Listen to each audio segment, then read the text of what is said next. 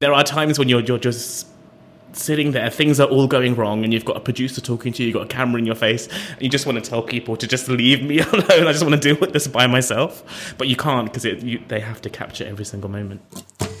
It gets better, 'cause it has to get better. We're all made of human. Hello, you are listening to the Made of Human podcast. I am Sophie Hagen. I'm your host. I'm a Danish stand-up comedian. That should explain the strange accent. This is the episode with Rav Bansal. Now, he's a bit of a special guest, because he's not like most people I interview. Some of you will know that I'm in I'll just explain the background noise. It's my window is open because it's so hot in London that I'm sweating from every single orifice possible. And so there's a busy London street outside of my window. That's the background noise. I hope we'll all I just broke my lamp. Oh, this is great.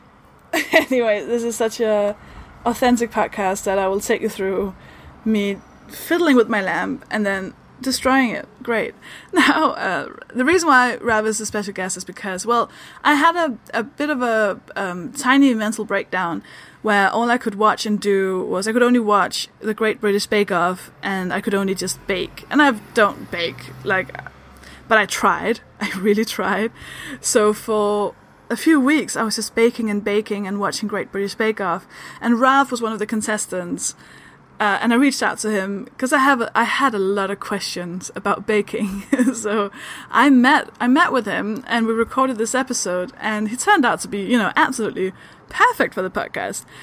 I've just never had a baker before, or a chef. I don't know what I should have asked him what his official title was. So I think you'll absolutely love him. I'm really, really, really happy with this episode. It was really fun to do, and Rav is just wonderful. So yeah, I think you'll enjoy that. Before I let you listen to it, I just quickly want to say go to sophiehagen.com, where you can sign up for my newsletter or buy any of my stand-up shows. You can see where I'm performing. Madeofhumanpodcast.com is the website where you can sign up for the podcast's newsletter, and you can buy t-shirts or donate via PayPal if you want to give some money to it. So go to the websites, and now I just want you to enjoy this episode with the fantastic Rav Bansal. So, for those who might not know who you are, do you want to do like a quick introduction? Sure. Well, my name's Rav Bansal. I'm a baker and food blogger and soon-to-be podcaster, and I'm based in London. And some of you may remember me from a tiny show that no one's ever heard of called The Great British Bake Off. It was only watched by like 13 million people each week, not that big of a deal.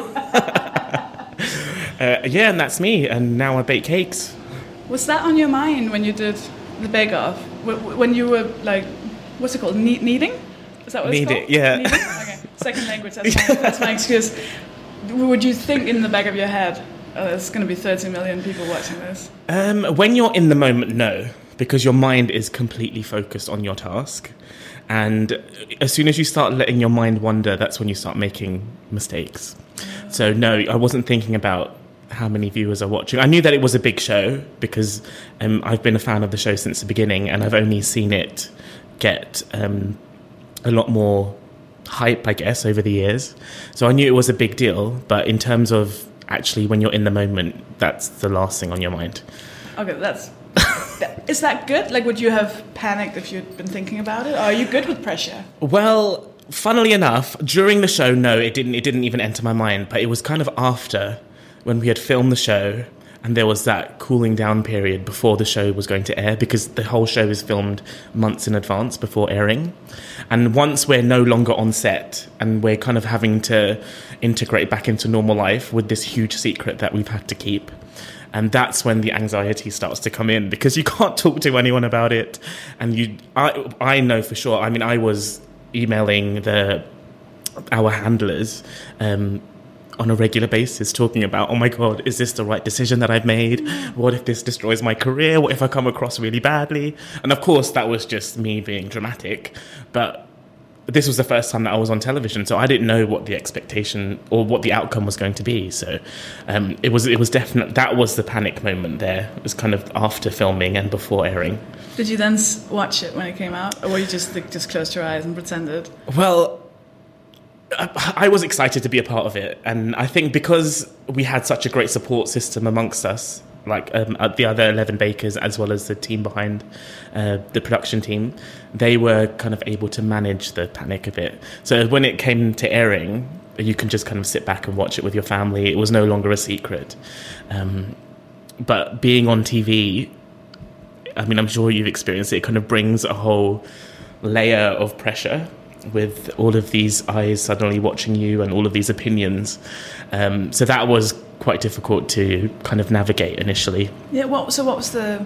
I was about to say backlash, because those are the types of people I speak to, people who only get backlash, not feedback. So Yeah. what was the reaction you got from people? 'Cause I mean, from everyone I've spoken to, you came across very well. Like, I don't know anyone who don't like you, but I also know the internet. Yeah, I'm sure you know the internet very well. But I think that's the thing. With the internet, people can express whatever opinion they want, and they certainly do, because there's that anonymity, I guess. But I think I expected there to be some reaction to the fact that I was a brown person wearing a turban on a show that's got British in the title, because I knew that the previous year Nadia had won the show and she had received quite heavy criticism for the fact that she's a Muslim woman who won a show called The Great British Bake Off. So I had kind of prepared myself for at least some degree of racist opinions or bigoted opinions. But actually, Bake Off fans are the nicest people in the world. Oh, that's lovely. They are really sweet, and they just want to watch people bake in a tent. And I think that's very representative of the kind of people that they have actually on the show, because it's not like other competition reality shows. It's very much a group of nice people baking in a tent. That's what it is. But you do get the odd reaction from people. I mean, I remember some of the racist things were the things that kind of really bothered me. Yeah. Because it was 2016 when I was first on the show, and you just don't expect it. Because even though I've had some degree of racism come my way when I was growing up, kind of to have it on that scale was kind of shocking initially. But also, after the first few times it happened, it kind of was like, oh, this just comes with the territory. I don't know these people. Like, who really cares ultimately? So do you know why there was a difference between, like, the racism you were used to, I guess, like when you grew up, and then Twitter racism? Is it different kinds? Like when people are behind screens or when people are in your life? I think both are bad. You know, both are unacceptable, of course. But I don't know. I just think I was just surprised about why people were so passionate about a TV show that they would actually come on my timeline and say the things that they do. I think that was the confusing thing. Yeah, I mean, I there's no justification for it, is it? So.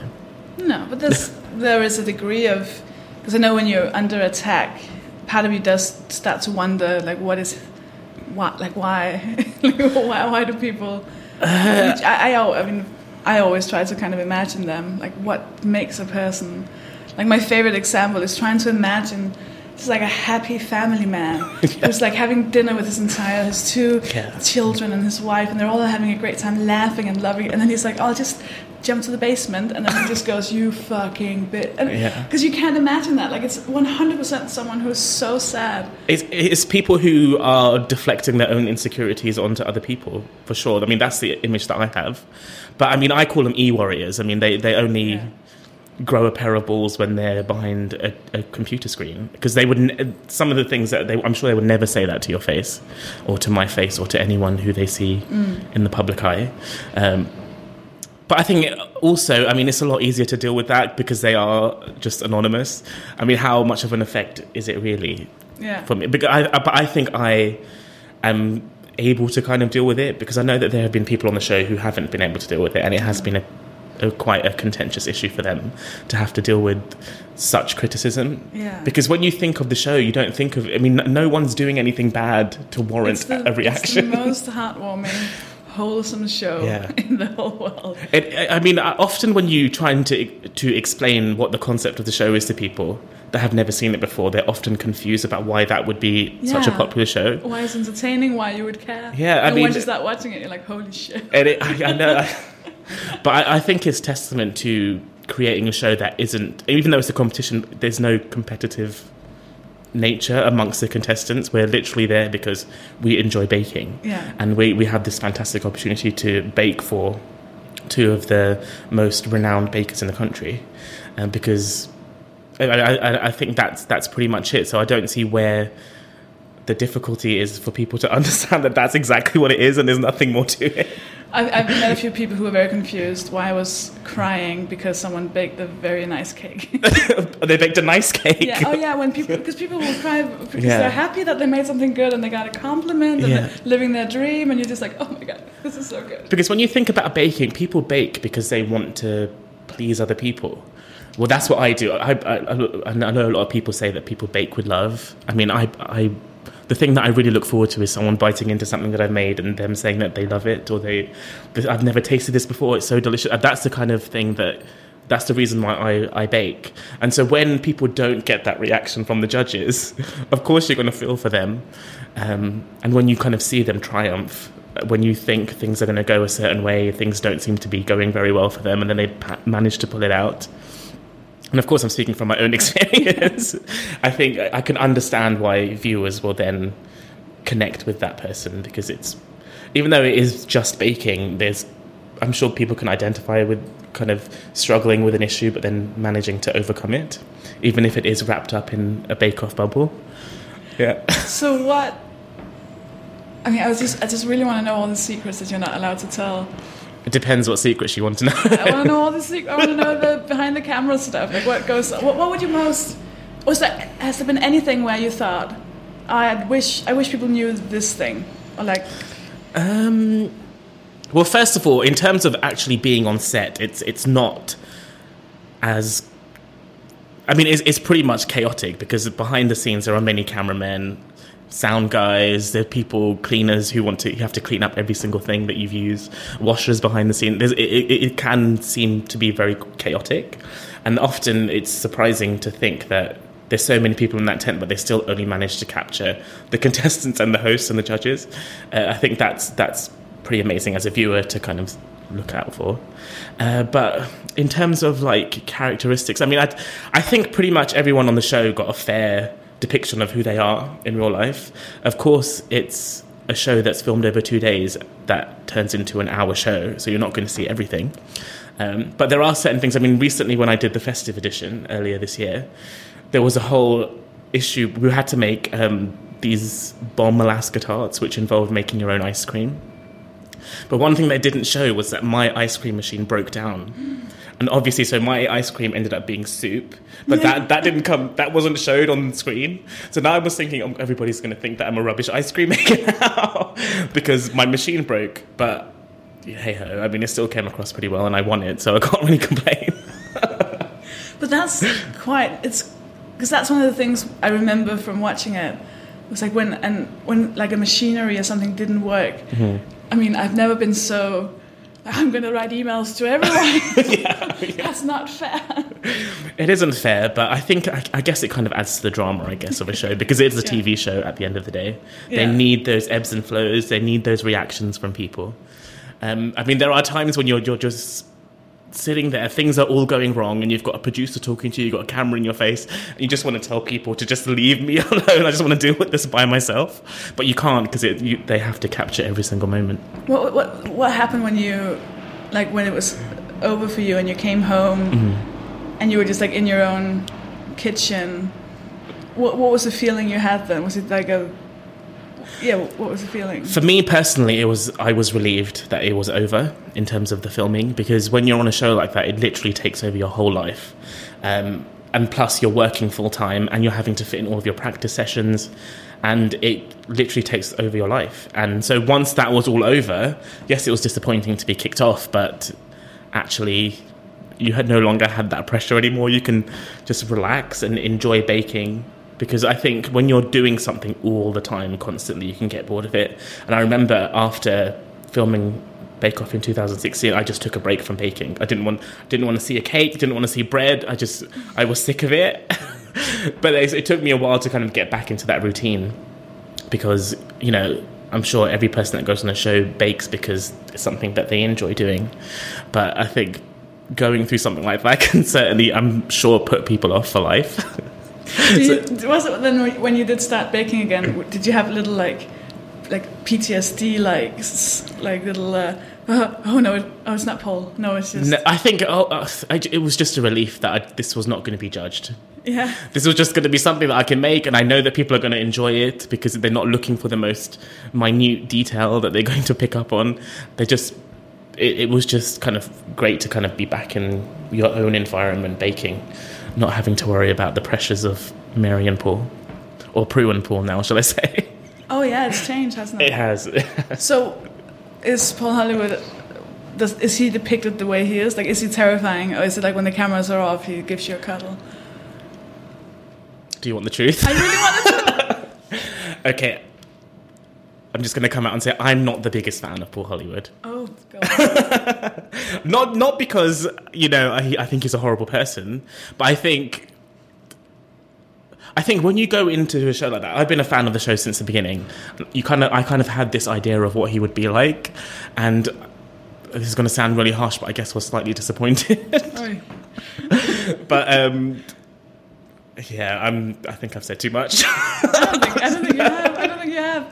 It's because he's such a villain on the show, but in the most British way. Yeah, I mean, I think that everything that he says is constructive. I don't think he says anything deliberately to be mean. Anything that I used to try and take on board his criticism and use it for my next bake or whatever. So I don't think that he does it deliberately to be mean. But as soon as the cameras are not rolling, I think he's a bit of an introvert, really. He kind of puts on this bravado for the camera, but really, I think he's pretty low key. I think I was expecting him to be more animated when the cameras were not rolling too. I think it was a bit harsh for me to say that I'm not a fan of his, but I would say that you're a fan of his work, not his personality. There you go. Thank you for that. Oh well, I mean, I just want to. So it's obvious. Have you had to ever like cover something up that they were like, oh well, none of you could make that thing, so we'll just start over and have you make another thing. What, during filming? Like huge cover-ups, like conspiracies. Well, weirdly, the camera manages to capture everything. So I think even if you did try, someone will pick up on it, and then they will come back to you and say, "Oh, what's that thing doing in the bin there?" Then you have to explain it on camera. Because there's always someone watching you. If it's not a camera, it's a producer.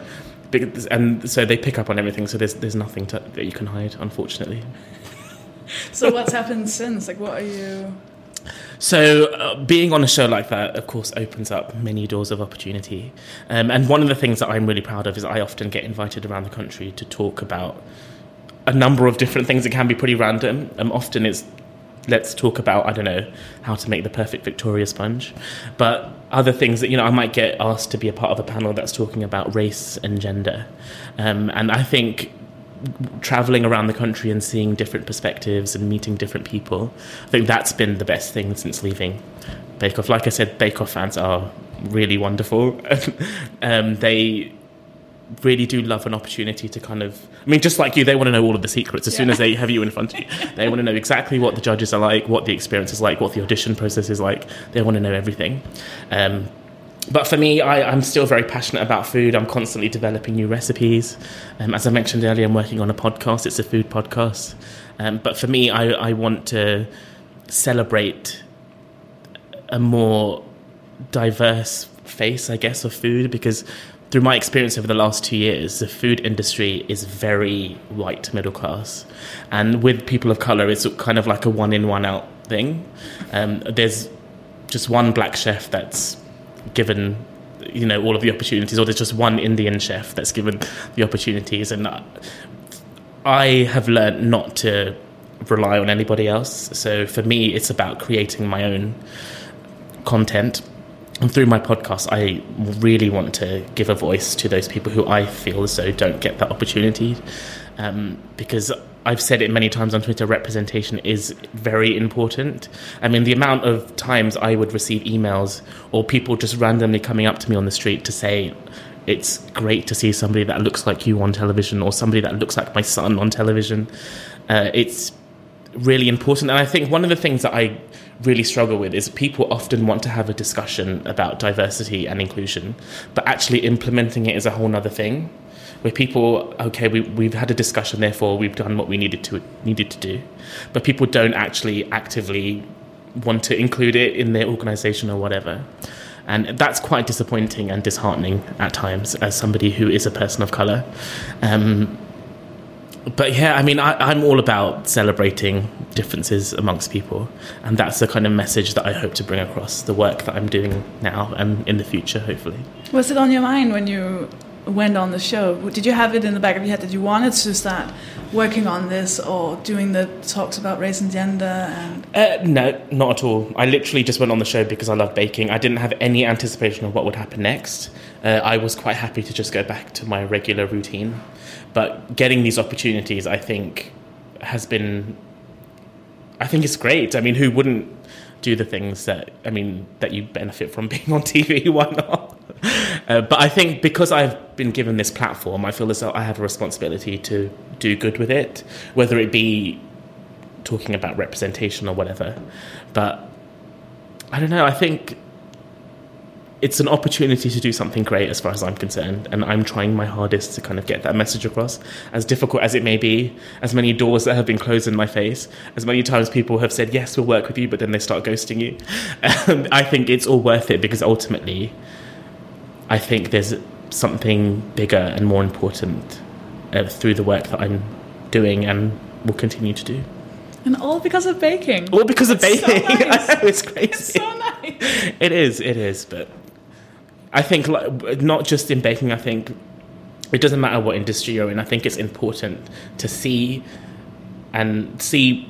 diverse faces and diverse voices being highlighted and being elevated, not through any special treatment, but just by giving opportunity. You'll see that actually there are some really interesting, flavorful people out there who deserve to be given opportunities and not have to work twice as hard to get those opportunities. Yeah, and then at the same time we have someone like Jamie Oliver who still somehow exists. You don't like Jamie Oliver? No. Fun fact, do you remember a few years ago, do you remember his school dinners thing that he did? Yeah. That was filmed in my school. Oh, no way. Yeah. So I was in sixth form when they were filming that for Channel 4. And I'm so sorry that you had to be near that gruesome man. What is it about him that you don't like? I'm intrigued now. It's just it's so classist and so fat-phobic and so we should just make all unhealthy food really expensive. Yeah. And that's not a solution. It just means a lot of people are really hungry now. But also, I just think that whole thing was it's kind of making people out to just be stupid, that they don't know how to make decisions. It's kind of saying, well, I'm the authority here and I'm going to tell you exactly what needs to be done, and therefore let's go to Parliament and influence change. But then again, I'm sure he's helped many people too. I was a big fan of his American food revolution, though. I don't know if you ever watched it. You haven't. That was pretty good. To be fair, I shouldn't have entered this battle about food when I don't have the right information. I just know that I've gone to his restaurants a few times and they have a extra charge on anything that has sugar in it. So I've never been to a Jamie Oliver restaurant. 20p more, and it'll then go to a school for fat children or something. That makes me so angry. It makes me so angry. Such a virtue signaling. It is. Anyways. I'm not a fan. So what chef do you like then? All the other ones. All of the other ones except for Jamie Oliver. Fair enough. I've never been asked that question in my entire life. What chefs do you like? Because my food was never a thing in my house ever. My mom was so like working class.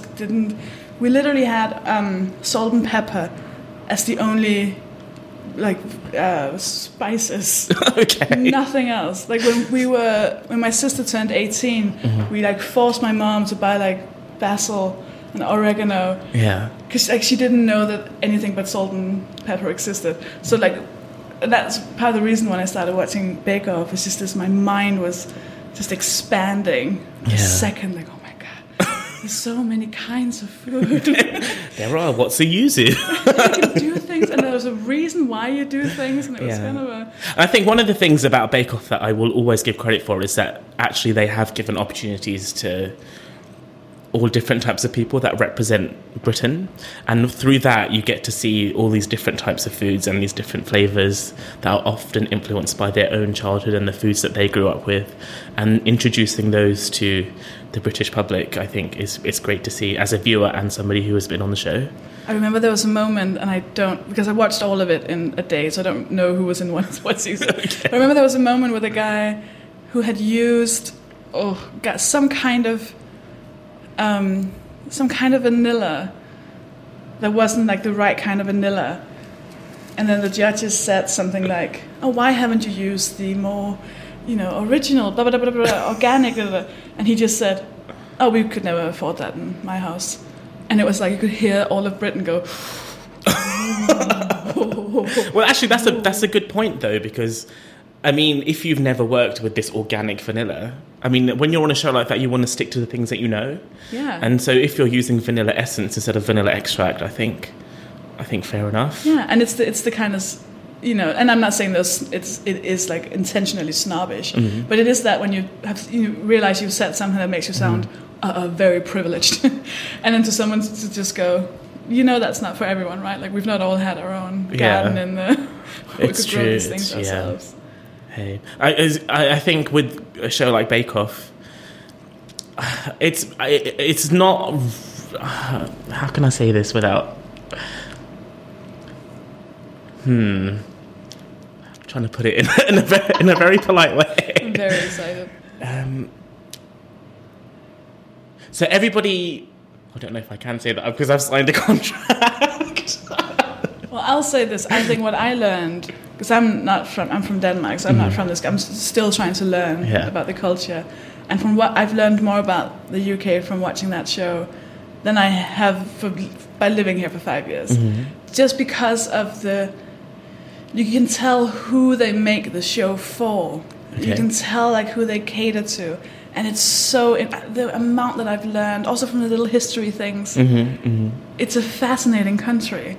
And it's a fascinating viewership. You really learn that there are some people sitting in other villages, and this is another thing to them. It is. But also, Bake Off is huge all over the world. So the show is on Netflix pretty much everywhere. I remember when the show started to air on PBS in America, all of a sudden there's this influx of Americans who have this weird fascination with everything British.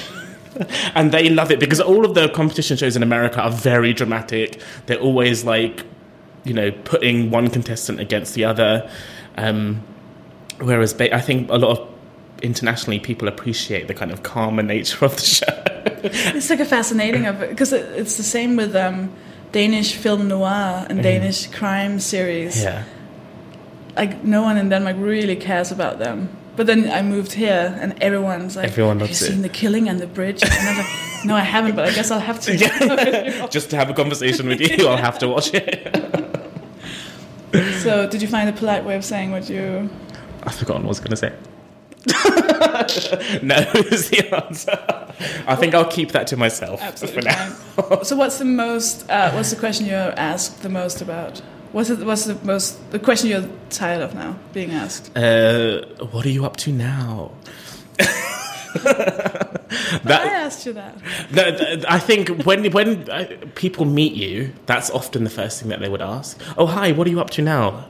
Oh, you're on Bake Off, what are you up to now? Oh, so do you think they're asking something else? Do you think they're like, how can you sustain that? Like, how do you know? What do you think they're asking me when they say that? I think like, watching the show, you kind of think, You do because you don't see anyone becoming. Well, you don't see that many people becoming professional bakers. Yeah. Not professional, famous bakers. Yeah. So I was like, what is it, catering? Is it mostly catering? Because I thought like, oh my God, I can imagine a lot of people wanting to pay so much money. They do. I would say they do pay you lots of money. Actually asking you. No, actually, I'm quite reasonable. Customers, it was. www. Yeah. What was the question? Okay, so I'll ask you another question. Yes. I always ask this on the podcast. Well, I've begun to ask this on the podcast. And it's based on a question that I asked Westlife when I was 13 years old. Mm-hmm. And they answered disappointingly. Oh no, the pressure's on now. There's a huge pressure, but don't worry, it's not hard to say anything better than what they said. So, okay. What is the question you would most like for me to ask you? And it's based on the fact you must be asked the same questions all the time. Mm-hmm. Maybe there's something that you just really want to talk about. And it doesn't have to be professional. It could be just... I'm intrigued to know what Westlife's answer was to that. But they were just like, what's your favourite song? Like, I want... Were you obliged to say a Westlife song? Oh, you know that 5 song? Yeah, you should. 5 Bad Boys. That one. I love that one. Oh, God. No, but like, because what I wanted, my 13-year-old brain was like, because they were doing press, when I met them, they were doing press the entire day. And I was like, they'll have been asked every single question in the world. They must have something they're dying to talk about. Even if it's just, oh, my hobby is miniature airplanes, or I'm just watching this show at the moment I really like. It's just anything that you want to talk about. So it's not, but they didn't. Okay, let me think about this.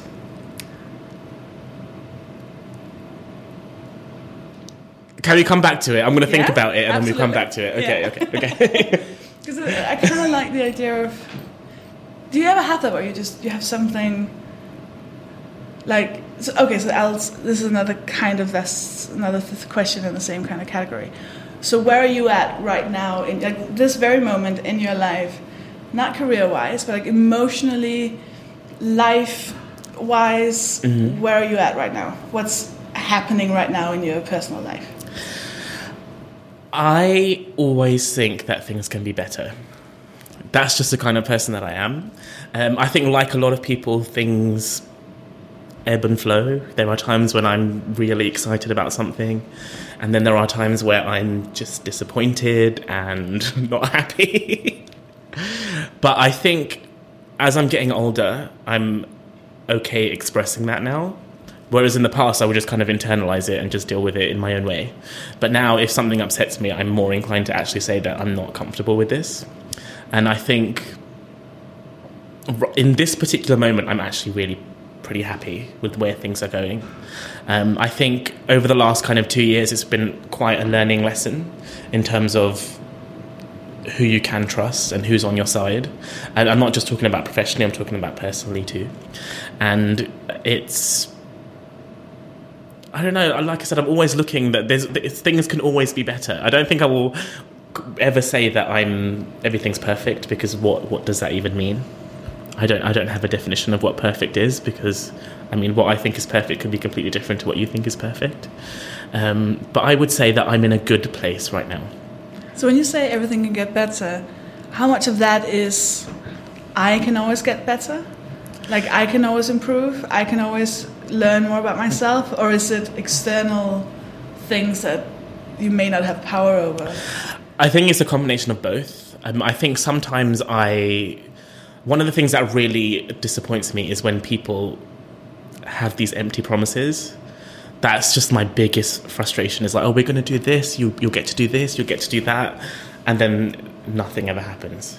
And I think the worst thing is when you put a lot of hard work and you're very passionate about something, and it's like you're yelling but nobody can hear you. I think that's the kind of external stuff that I think is a big issue in my life. But like I said, I'm all about creating my own things now, so I'm not heavily relying on other people, and I think that's the freedom that I have now, but it's not something that I was initially able to reconcile with. But I think as I'm getting older, I'm like able to kind of manage those kind of emotions. I don't know if that makes sense. But yeah. So talk about anxiety, because when did you start talking about that? Just recently. Very recently. Very recently. It's not, I think... So I made this video online talking about this particular issue that I felt was just not being spoken about, particularly within the South Asian community, particularly amongst men within the South Asian community. And I felt as though I needed to say something, because there was just lots of things going on in my mind. And I just needed to kind of, even though I didn't reveal too much, I needed to kind of at least try and give some kind of context of why I was feeling the way I was feeling. And so I spoke about how I used to deal with social anxiety when I was younger, which I think had a lot to do with not knowing where I fit in the world, because I think race has a lot to do with it. I mean, when I left home, being at home was like being in a completely different environment than being out in the real world, and kind of being this brown kid, this fat kid who wears a turban, who stands out. And I think when you're younger, you don't want to stand out. You want to be a part of the cool kids. You want to fit in with everyone.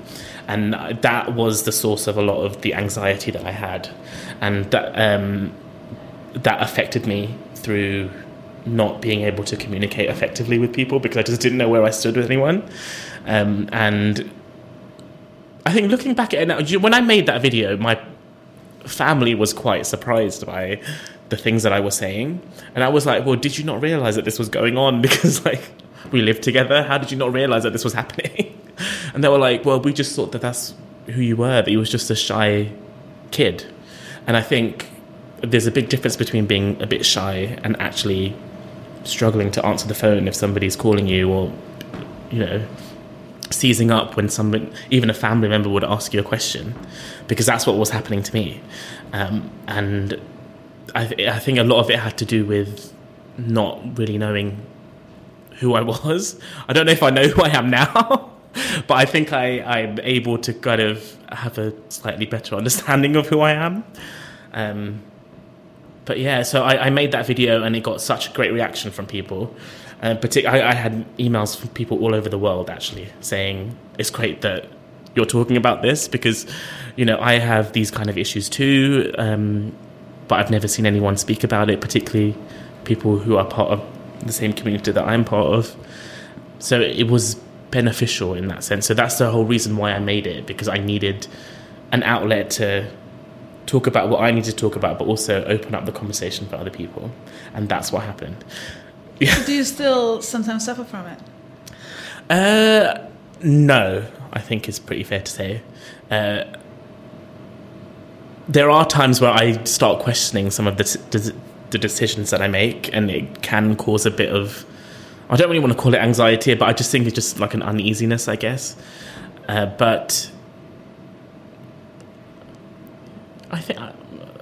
I don't know. I mean, I think, like I said earlier, sometimes things are great, sometimes things are not so great. Yeah. But it's not as bad as it used to be. It's so... It's hard to just define it, I guess. Oh, yeah, absolutely.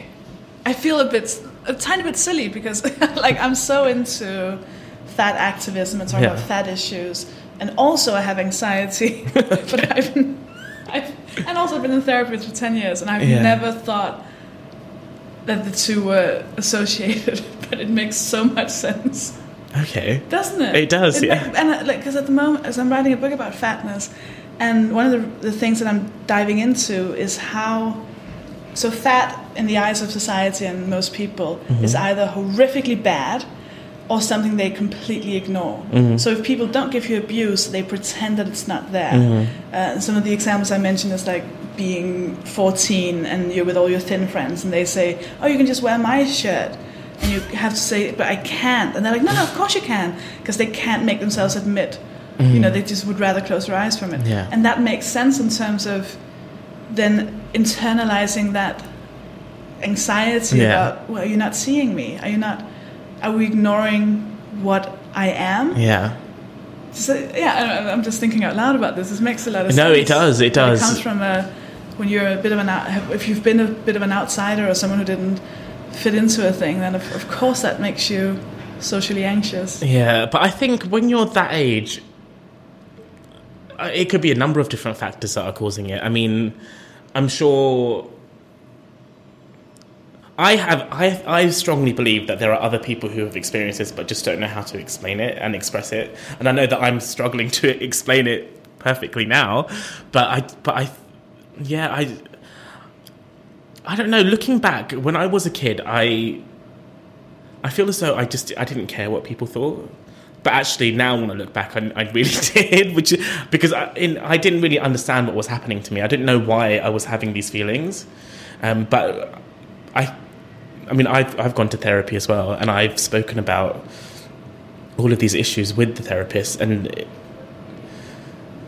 I mean, I guess I still struggle to explain what it is. I think I will probably always struggle to explain what it is, because unless you've gone through it, it's hard to explain exactly why you're feeling the way you are feeling. And because it doesn't sound rational when you say, oh no, if I go on the bus and I don't sit in that seat that I need, I'll die.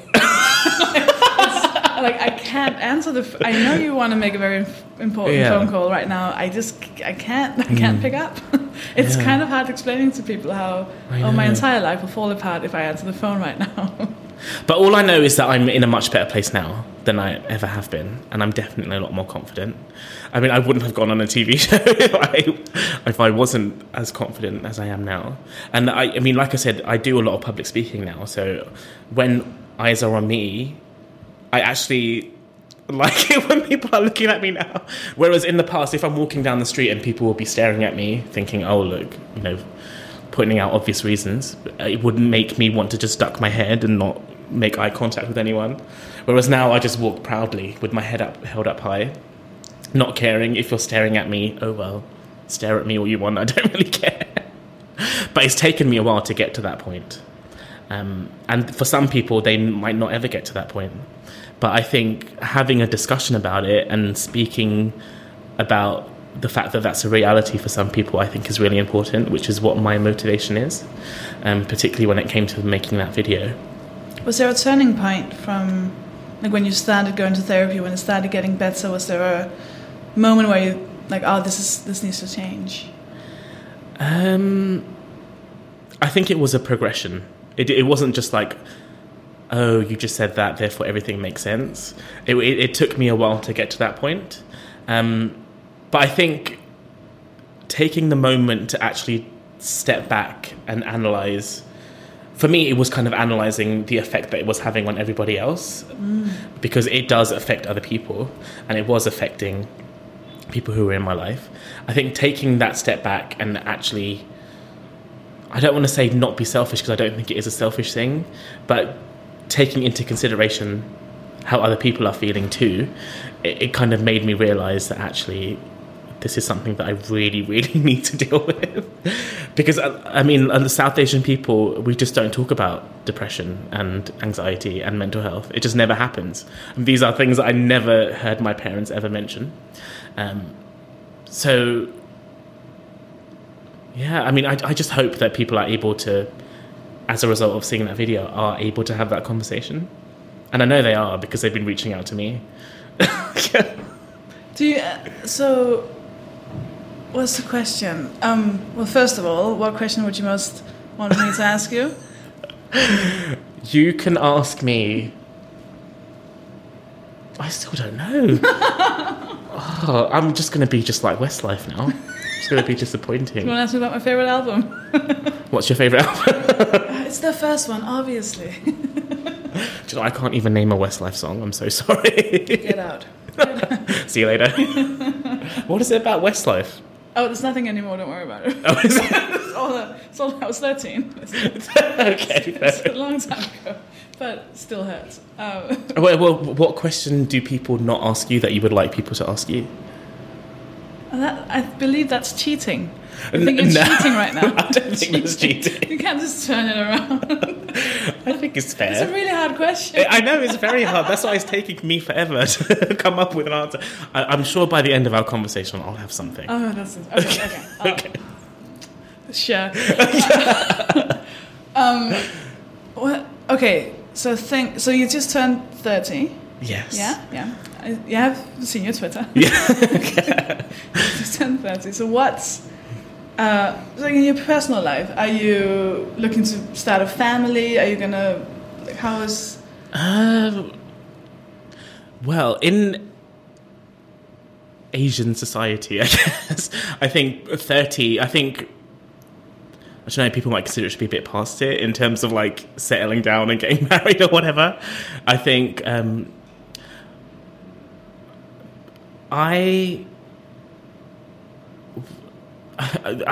I compare myself to my sister, for example, she really struggled with the idea of turning 30. And I know that a lot of people do, because I think people put these kind of ideas of where they would want their life to be at a certain milestone of age, and I was totally fine with turning 30, even though I know that I can be a bit dramatic on my Twitter, which I was, but I'm totally fine with it. But I don't have that pressure. I know that a lot of people my age who are a part of the South Asian community do have that pressure, but I haven't grown up in that kind of environment, oddly. Even though my parents are still very traditional, there's never been that pressure. So I'm okay with that. So it's up to you. It's up to me, yeah. But do you want to? It's not really something that I think about, to be honest with you. I think for me right now, my focus is just my career. And I think because it's taking a lot of energy, I literally just don't have the time. Where would that be? I mean, I'm open for it. Like, if you want to slide into my DMs, feel free. I think it's in my head because this is going to sound dreadful, but like because Love Island is on television at the moment, Good God. Everyone's talking about relationships, and it's almost as if. Do you watch Love Island? I do. Oh my God. Don't do No, that. I'm not hating on that. I mean, it's because I personally have never seen an episode of Love Island. I haven't either. But then I watched one and now I can't stop because it is so addictive, and I can't justify it with. I've seen people try and be like, please try and justify it. I've seen people trying to be like, well, actually, it's about the gender construction. It's not. Like, it's trash. It's really trash. But you just see these patterns that you can sort of recognize from your own dating life or whatever you want to call it. But it's like happening in this Barbie doll house with these people who are not real. Who are just, no one in the whole world actually looks like that and talks like that. But it's funny because people are talking so much about relationships because of that show, more and more people I've heard talk about how they're so okay with being single, which I didn't hear people say 2 or 3 years ago. It can't be because of Love Island, surely. No, I do not. I mean, it would make sense. You'd watch that and go, I'm never, ever touching that. No, but it's just brought it to the surface that a lot of people I know, maybe it's just me getting older, maybe it's just people around the age of 30 who are a bit like, it's not the eager desperation you had when you were in your early 20s and you thought that was your only source of love. I mean, I don't think I've ever had that feeling, though. I think I've always been open to it, but it's never been a priority. I know that a lot of people do prioritize, I want to be married, I want to have a kid before I'm 30 or whatever. But it's just never been a big deal for me.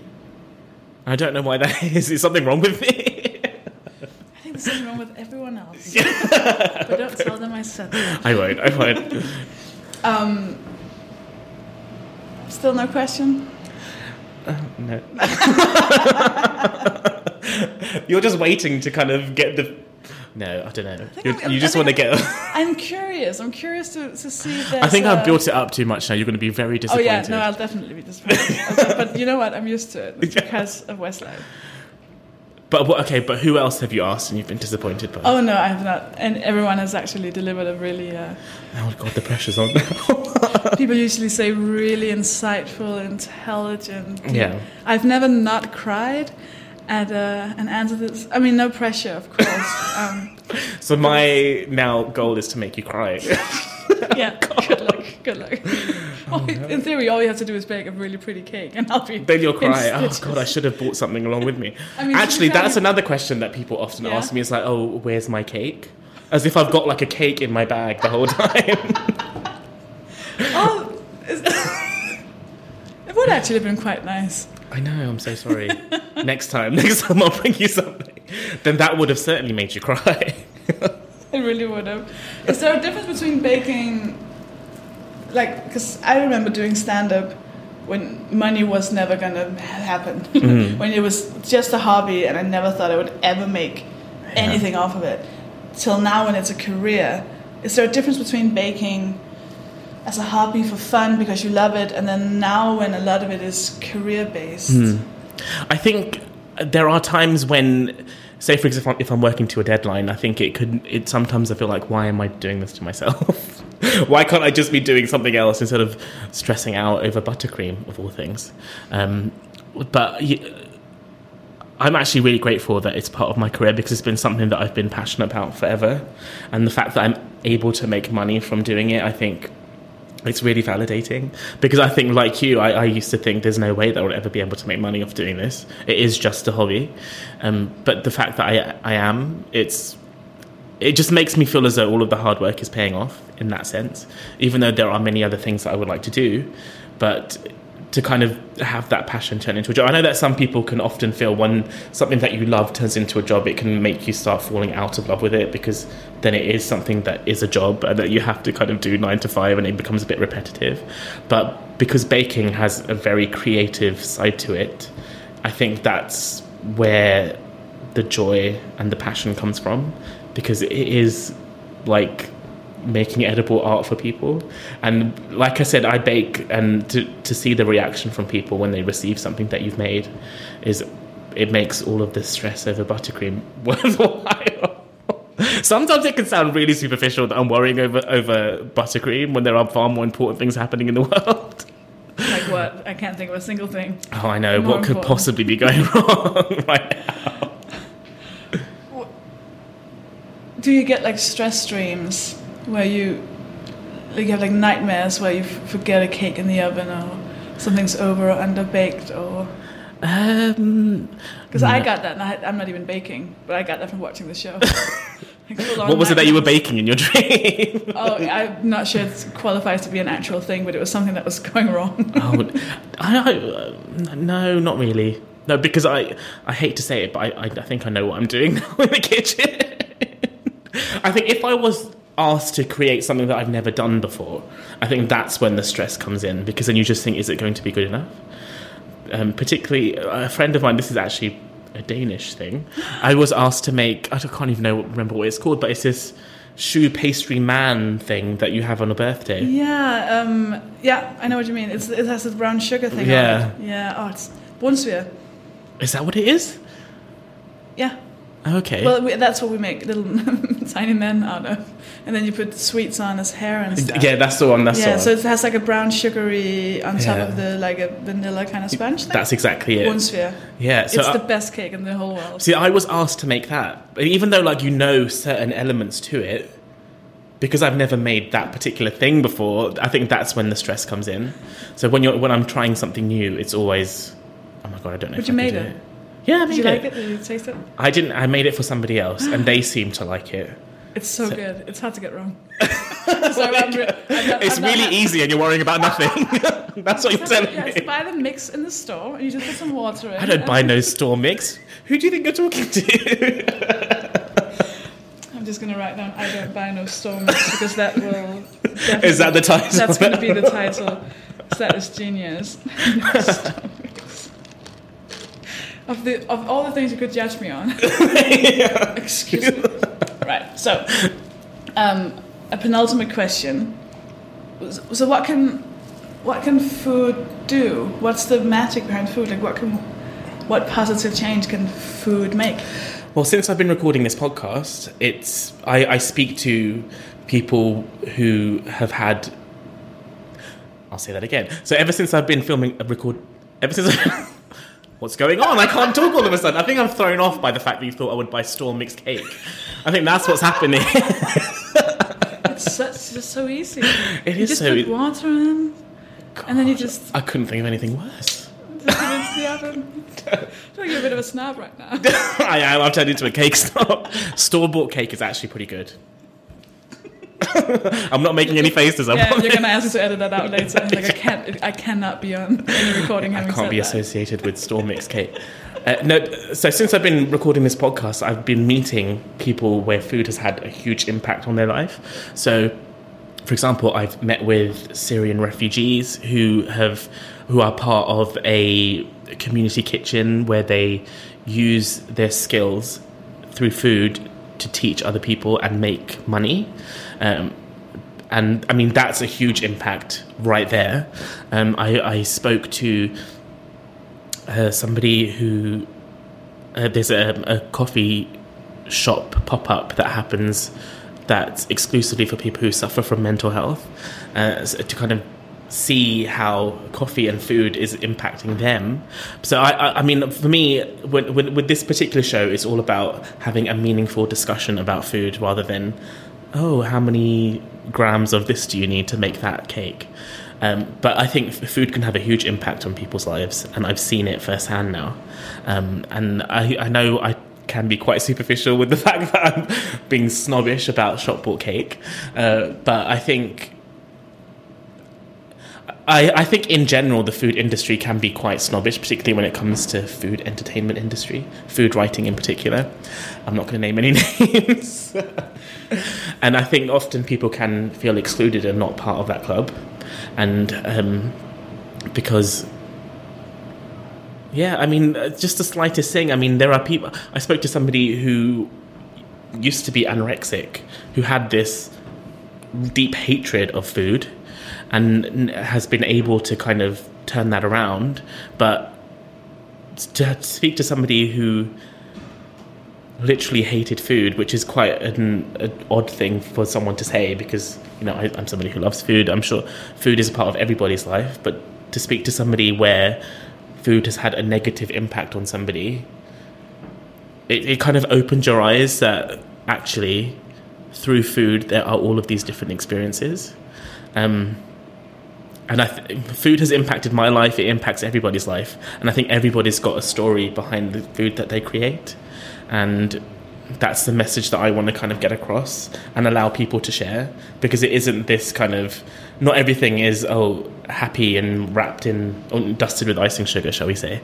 There are some real stories out there, and that's my mission over the next few months and year, to kind of share those stories, and that's my goal ultimately. And what's your food story? Well, for me, I mean, there are many stories. I mean, food, getting into the kitchen and baking for me was a great stress reliever. There you go. And, you know, as somebody who suffered from mental health, baking is something that's helped me with that, because it kind of puts my focus on creating something. And, you know, I know that I've spoken to people who have suffered from mental health issues, and having a creative side to them helps them manage that side of it. And me having that creative side through my baking has helped me deal with that. But also being comfortable with who I am and what I look like has been a big part of my food journey, as it were. Yeah, I mean, I think I think food for me has been quite a difficult subject matter, because even though I still consider myself to be a fat person now, I used to be significantly larger, and I used to be I was significantly larger, but kind of I had this kind of strange relationship with food, and the fact that I was able to kind of still love food but in a different way, and kind of manage to turn that around into something more positive, I think that's where my food journey is, if there were. I mean, there are many different roads on this journey, shall I say, when it comes to food. Okay, so we're running out of time now, so I want to ask you the last question. Okay. Unless there's a question you want me to ask you. Okay, ask me about my experiences through my travels. Is that disappointing? What are your experiences through travel? Nothing much, really. Okay, cool. Okay. So the last But what kind of travels? What do you mean?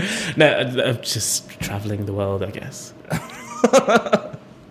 Or shall we say emotional travels, you know? Oh, emotional travels. What means the most to you? Emotional, Joe, I feel really travel? disappointed now that I've disappointed you with this question. I'm so sorry. Well, you can make it up to me by making a brunsviger. Oh, okay, I A will little do. man with sweets, but it has to be Danish sweets. It's for the face. Oh, I must have done it wrong then.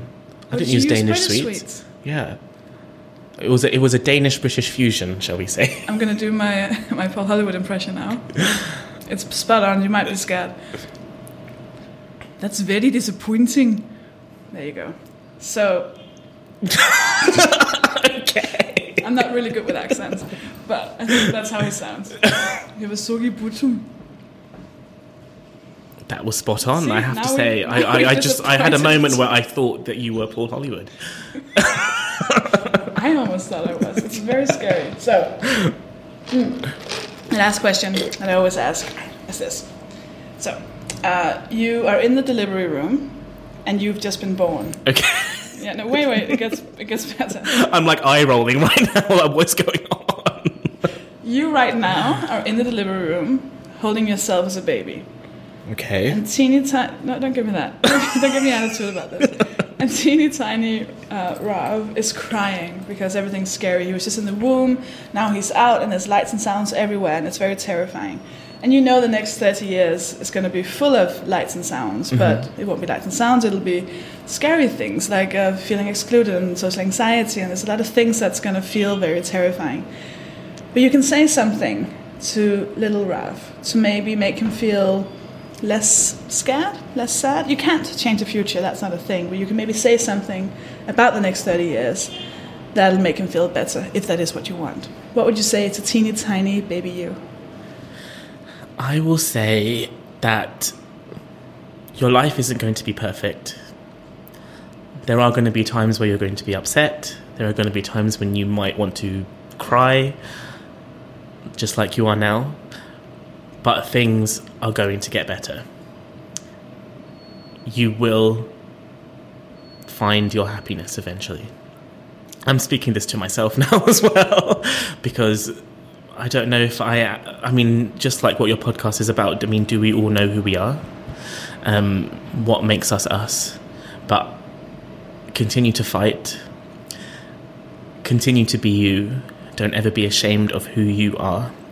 And every single thing that you will have doubts about in your teenage years, when you're a child, are things that you are going to be celebrated for and what people are going to love you for. So stick in there and always have a smile on your face, and you'll be able to change the world. Amazing. Thanks so much for doing this. Do you want to plug your podcast? Sure, yeah, why not? Plug everything. Where can people find you? Okay, so my podcast is called Take a Bite. It's not going to be released until September, so keep an eye out. And you can follow me on social media at Rav S. Bansal. That's RAVSBANSAL.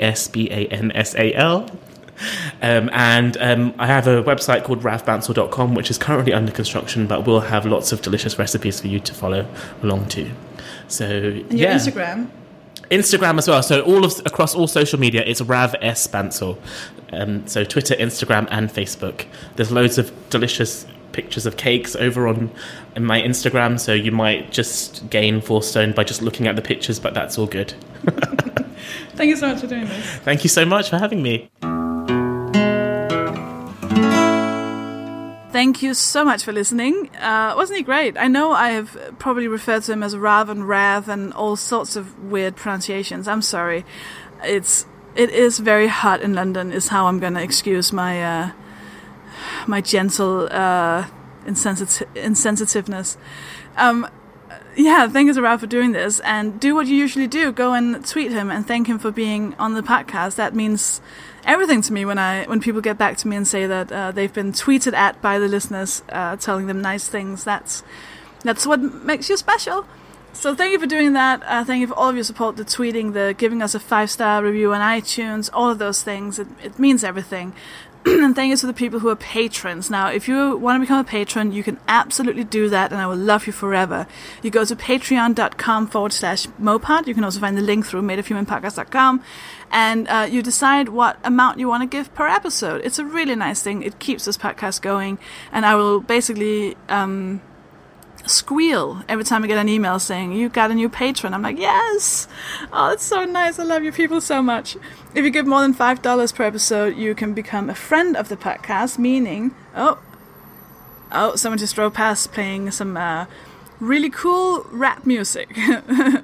Yeah. So if you give more than $5 per episode, you become a friend of the podcast, meaning that I will say your name out loud at the end of the episode. Now, some of these are pre-recorded, so if you just recently became a patron, I may not mention your name for another couple of weeks, but you will be mentioned eventually. But as for now, I just want to thank these incredible people who are friends of the podcast, who give more than $5 per episode, whose names I will never, ever forget. I want to thank Kathy Draxelbauer, Robert Knowles, Eve Wingworth, Phil Vabeles, Katrina Ellingson, Rachel Furley, Zoe Cumberland, Helen Bowie, Marbles Lost, Rachel Phillips, Morak Fraser, Josefine Larsen, Rachel S. Stop it. Nina Collingwood, Mia Rainey, Claire McCowlin, Paul Swaddle, Sarah Allett, Ronja, Robert Lee Can, Kat Posey, Ragdoll, Quincy, Jessica, Sheena Machette Cole, Jane Mahoney, Manso Mia, Hannah Keel, Helena Thomas, Joe C, Perpetua Motion, Harry Minute, Cecil Fjeltun, Rachel Hempsey, Murray Fraser, Lucy, Susie Tyler, Rachel Craftman, Kirsten Davidson, Purdy Patterson, Steph Ream, Ruth Harvey, Katie Hatfield, Robin Capper, Karen Trethaway, Russell Hughes, Ina Søgaard Larsen, Inger Ellingsen, Emma Chan, Emma Walton, Andy Walker, Claire, Danny Beckett, Fiona Richardson, Claire Lamb, Kat Piller, Harold Van Dyke, Eleanor, Sarah Ferrer Igesith, and Daniel Reifersheed. All wonderful people. I will never forget you. I will be grateful forever. I want to thank a big thank you to Sarah Garvey for producing this episode, to Bailey Leonard for writing and recording the jingle, to Linda Brinkhouse for the logo, and to the Phoenix Artists Club and Peter Dunbar for letting me record episodes there. I will speak to you next Wednesday. Bye!